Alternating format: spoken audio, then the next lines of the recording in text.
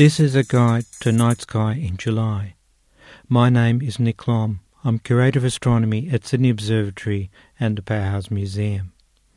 You can find this podcast on the Sydney Observatory website, which is www.sydneyobservatory.com.au, and look in the astronomy section.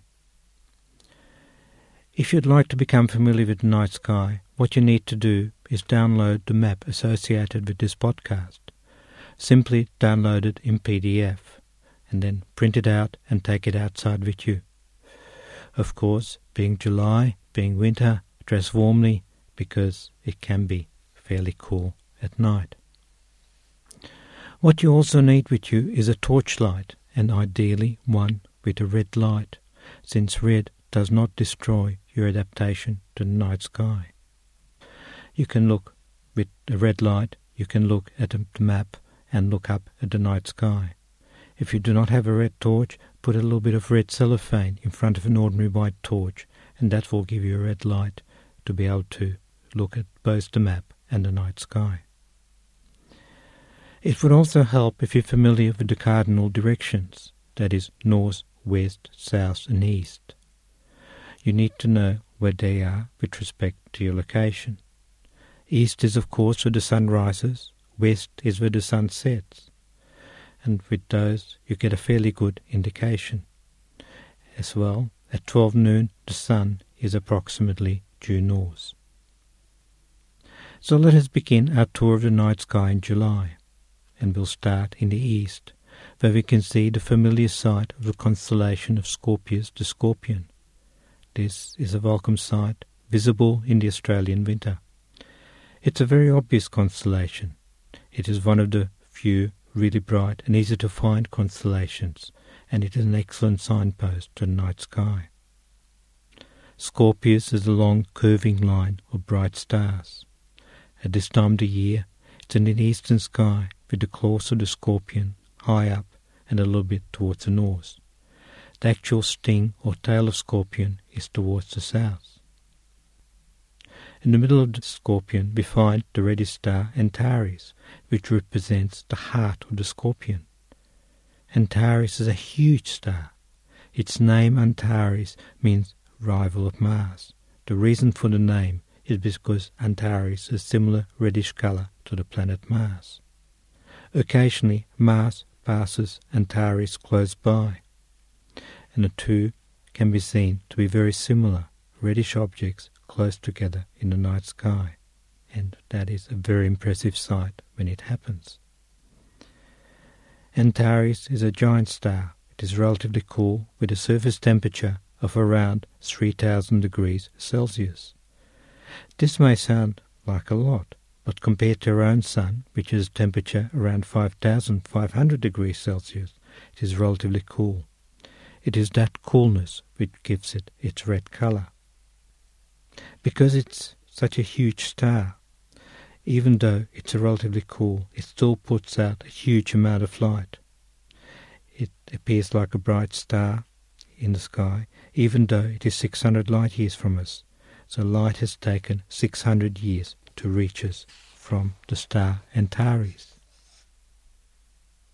The star is so large that if you replace our own sun by Antares, and I should add at this point that nobody would want that to happen, then the Earth would be engulfed by Antares, as would the planet Mars and many of the asteroids, the rocky objects that circle the Sun between the paths of Mars and Jupiter. Jupiter would be just outside Antares, but not very far from it. The solar system would be a very different place, and it would not be a hospitable place for human beings if Antares replaced the Sun. Antares is a companion star that circles around it. This is a hot star, so there is quite a contrast between the two of them. The companion star has a temperature somewhere around 18,000 degrees Celsius, and it has a bluish color. If people look at the two stars together, the reddish Antares and the blue companion star, they sometimes describe the companion star as green. This seems to be due to some kind of contrast effect in our eyes. The companion star appears small compared to the huge Antares. In reality, it is larger than our own Sun. It is something like 4 times wider than our own Sun, and it has a mass about 10 times that of our own Sun. It is 2,000 times as bright as the Sun. We do not as yet know how long the companion star takes to circle around Antares. The current estimate is that it will take something like 1,000 years. Now let us move to the eastern part of the sky, from Scorpius to Scorpion to the north. We face north and look up. The most obvious star that we can see is a star called Arcturus. This star is part of the constellation of Bootes, which is the herdsman. Arcturus means the bear watcher. Arcturus is one of the brightest stars in the sky. It is the 4th brightest star in the sky. It is the brightest star in the northern hemisphere, as seen from the northern hemisphere. It is a slightly orange-coloured star at a distance of 37 light-years from us. It is closer than Antares, which, as you recall, is 600 light-years away. But just like Antares, it appears like a bright star in the sky. Arcturus is an interesting star for a variety of reasons. One of them is that it moves around the centre of our own galaxy a little bit slower than our star, the Sun. Of course, we on Earth move around the centre of our own galaxy together with the Sun. Arcturus is believed to be a somewhat older star than our own Sun. It comes from an older generation of stars in the galaxy. There has been a suggestion, which may or may not be true, but it's still an intriguing one, that Arcturus does not come from our own galaxy, but comes from a small galaxy that merged with our own many thousands of millions of years ago. This would explain why Arcturus has a different motion to other stars in this part of the galaxy, as it is moving a little bit more slowly around the centre. Let us move now to face west. The most obvious star that we can see is a star called Regulus. Regulus is towards the west and a little bit towards the right and somewhat towards the north. That is, it is in the northwest. The name Regulus means little king. It is 77 light-years away. Intrinsically, it gives off something like 100 times as much light as our own Sun. It is a fairly hot star, 12,000 degrees Celsius, and this compares, if you recall, with our own Sun, which has a temperature of about 5,500 degrees. Regulus is a star right on the ecliptic, right on the paths of the planets and the Sun and the Moon as they move along the sky. Consequently, Regulus can be occulted or covered by the Moon, and that is an event that is fairly common. Regulus also has a companion star circling around it. It's a fairly low-mass star, which is a long way away from Regulus. This companion star is roughly 4,000 times as far away from Regulus as the Earth is from the Sun. This large distance means that the companion star circles around the main star of Regulus very slowly. It is believed that it would take at least 100,000 years, and I should repeat that, 100,000 years, for the companion star of Regulus to circle around it. Unfortunately, none of us are going to be around to see that complete circuit be finished. But people in the distant future will be estimate the exact period. For the moment, all we can do is to make an estimate that it takes somewhere around 100,000 years. Interestingly, this companion star, the little companion star that circles around Regulus, is also a double star. The two stars of the companion take around 1,000 years to circle around each other. Let us now move to the southern part of the sky. If you face south and look up, you can see in the early evening the Southern Cross. This is the best time to look at the Southern Cross, the most famous group of stars in the southern hemisphere. It is the best time to view in the early evening because it's very high up in the sky, and it is sort of standing vertically due south at this time of the year in the early evening. If we look at Southern Cross, we can see 4 stars. At least we can easily see 4 stars. There is also a 5th star, which, sadly, is becoming lost to light pollution in our cities. If you're looking at the Southern Cross from a dark sky, from a country spot, for example, the 5th star is nice and prominent. However, if you look at this 5th star from the suburb of a major city, whether it's Sydney or Melbourne or Adelaide or Perth, then the 5th star in the Southern Cross is getting hard to see. The bottom star of the Southern Cross, at least at this time of the year, is a star that we call Acrax, or alternatively Alpha Crucis. This is the brightest star of the Southern Cross. If you look at Acrax through a small telescope, we can see that it is actually a double star, or 2 stars. There is, in fact, a 3rd star nearby as well. They're about 320 light years from us. The light that we can see today left Acrax 320 years ago. Going clockwise, the star on the left of the cross is a star called Beta Crucis, which also has a proper name, Mimosa. This is the 2nd brightest star of the Southern Cross. Mimosa is a fairly hot star at a distance of 350 light years from us. It's important to note that stars that appear close together in the sky, such as the stars of the Southern Cross, are not necessarily close together in reality. The stars in the Southern Cross are a very good example. The stars are dispersed 3-dimensionally in the sky. They are at different distances. From our own position, they make up the Southern Cross. They look like a cross. From anywhere else in the universe, or even anywhere else in our own galaxy, the stars would not appear like the Southern Cross. They would take up a completely different shape.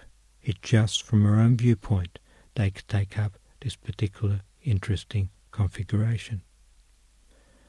Going on, we've looked at Acrax and Beta Crucis or Mimosa. Now, at the top of the cross, there's a star called Gamma Crucis. This is a relatively cool star, so it has an orange colour. Unfortunately, our eyes are not sensitive to colour in the dark, so we don't normally pick up the colour with the unaided eye. But if you colour photograph Southern Cross, then it's quite obvious that Gamma Crucis has an orange colour. Its distance is 88 light years. In other words, it's fairly close to us. It is the closest star of the 5 main stars of the Southern Cross. Then going further clockwise around the Southern Cross, the star on the right is Delta Crucis. It is a hot star, 364 light years from us. Below Delta, between Delta and Acrax, we find the faintest star of the Southern Cross, Epsilon. From a city, as we discussed earlier, we may not be able to see Epsilon. Possibly, if we really know where it is, we might just be able to glimpse it, but it can be very hard to find because of light pollution. With a pair of binoculars, however, it is easy to find. Epsilon is again an orange-coloured star like Gamma Crucis. It is a distance of about 230 light years. Surrounding the Southern Cross, we find the constellation of Centaurus the Centaur. That constellation surrounds the Southern Cross on 3 sides, to the east, to the left, above, to the north, and to the right, to the west. Centaurus or the Centaur represents a Greek legend of half-horse, half-human creatures called centaurs. These are very warlike and quarrelsome creatures. Surprisingly, this particular centaur in the sky next to the Southern Cross is not like the rest of them. It represents a centaur known as Chiron, who was known for his wisdom and his kindness. He was a teacher, and he taught the Greek heroes of antiquity, Jason and Hercules. He taught them subjects like music, poetry, and mathematics. As a reward, he was placed by the king of the Greek gods, the gods of Greek mythology, Zeus, among the stars. Originally, the Southern Cross in Greek times was just part the centaur and represented the hind legs of the centaur. The two main stars of Centaurus are the two pointer stars. The pointer stars, which always point to Southern Cross, are the ones which enable us to find and distinguish the Southern Cross from other nearby stars. You can always recognize the Southern Cross by these two pointer stars. Out of the two pointer stars, the one furthest away from the cross in the sky is Alpha Centauri, also known by its Arabic name Rigel Kentaurus, which means the centaur's foot. If you look at Alpha Centaurus through a telescope, you can see it's a double star, two stars really close together in the sky. In fact, they're among the nicest objects to look through a telescope. To me, the two stars appear like a pair of distant car headlights. These two stars circle around each other in about 80 years. They were furthest apart in 1995, and since then they've been coming closer together. The brighter of the two stars is very similar to our own Sun, while the fainter star is a somewhat orange-coloured star. It's a little bit less massive than our own Sun, a little bit cooler, but it's a slightly larger star than our Sun. There is a third star in the system, which is known by astronomers as Proxima Centauri. We cannot see Proxima through a small telescope. It's a long way away, out of the field of view.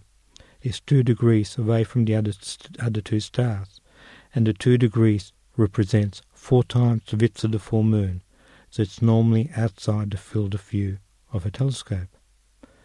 But there is another reason we cannot see it. It's very faint. It's a little dwarf star. It gives off about 1/10,000th as much light as our own Sun. The 3 stars of the Alpha Centauri system are at a distance of 4.33 or 4 1/3 light years from Earth. That is, light left Alpha Centauri 4 1/3 years ago, which is not that long ago. That is certainly within our own memory. This makes Alpha Centauri, the 3 stars of the Alpha Centauri system, the closest star system to Earth. But remember that Proxima is just a little bit closer than the other 2. Proxima is in fact the closest star to Earth apart from our own Sun. This star was only discovered relatively recently. It was discovered in 1915 by an astronomer called R.T. Innes, Robert Innes. He was an ex-Sydney astronomer who moved to South Africa and made the discovery while he was working there. The other star of the 2 pointers is Beta Centauri. That is the one that appears close to a cross in the sky, and that is much further away from our own Sun. It is 525 light years away, once again demonstrating that 2 stars that appear close together in the sky can be very large distance apart in reality. Beta Centauri is a very hot massive star, giving off something like 10,000 times as much light as our own Sun. Through a telescope you can see that it's a double star. There is a faint star associated with the main primary star. This faint star is still 400 times as bright as our own Sun. Finally, before we wrap up this view of the stars in July, I'll mention another object in the constellation of Centaurus, an object called Omega Centauri that is known affectionately astronomers as Omega Cen. This is a globular cluster, a huge ball of several million stars. It is believed to contain 5 to 10 million stars. This ball of stars circles independently around the center of our own galaxy. It is the most massive of the 160 or so globular clusters, similar balls of stars that we know about here in our own galaxy, the Milky Way. At a distance of 16,000 light years, it is relatively close to us, at least for a globular cluster. It is only visible from the southern hemisphere, and it's a very nice object to study. It circles around the center of our own galaxy in the opposite way to stars, which suggests that it has a rather interesting history. It has been suggested that it's a remnant of a small galaxy that was swallowed a few billion years ago by our own galaxy, the Milky Way. So it's the remnant, the very central part or the nucleus of the small galaxy, and we can see it as the globular cluster Omega Centauri. Omega Centauri is visible to the naked eye from a dark sky, but from the city it can still be easily seen if we look at it through a pair of binoculars. Back in 1985, when Halley's Comet was nearing the Earth, before its close approach in the following year, it passed right by Omega Cen. The comet looked exactly like Omega Cen, and a lot of people at the time saw the two of them in their binoculars and thought that Halley's Comet had split into two. And no, it did not. So now let us turn to the special events and what planets are visible during this month in July 2012. First, let us mention that on the 5th of July, the Earth is furthest from the Sun. That is a position that astronomers call aphelion, and that will take place on Thursday, 5th of July at 2 p.m. With the planets, in the early evening, there are 3 planets visible, at least at the beginning of the month. The planet Mercury is low in the western sky, but it disappears into the twilight during the second half of the month. On the 3rd of July, Mercury passes 3 moon widths from the star cluster Praesepe.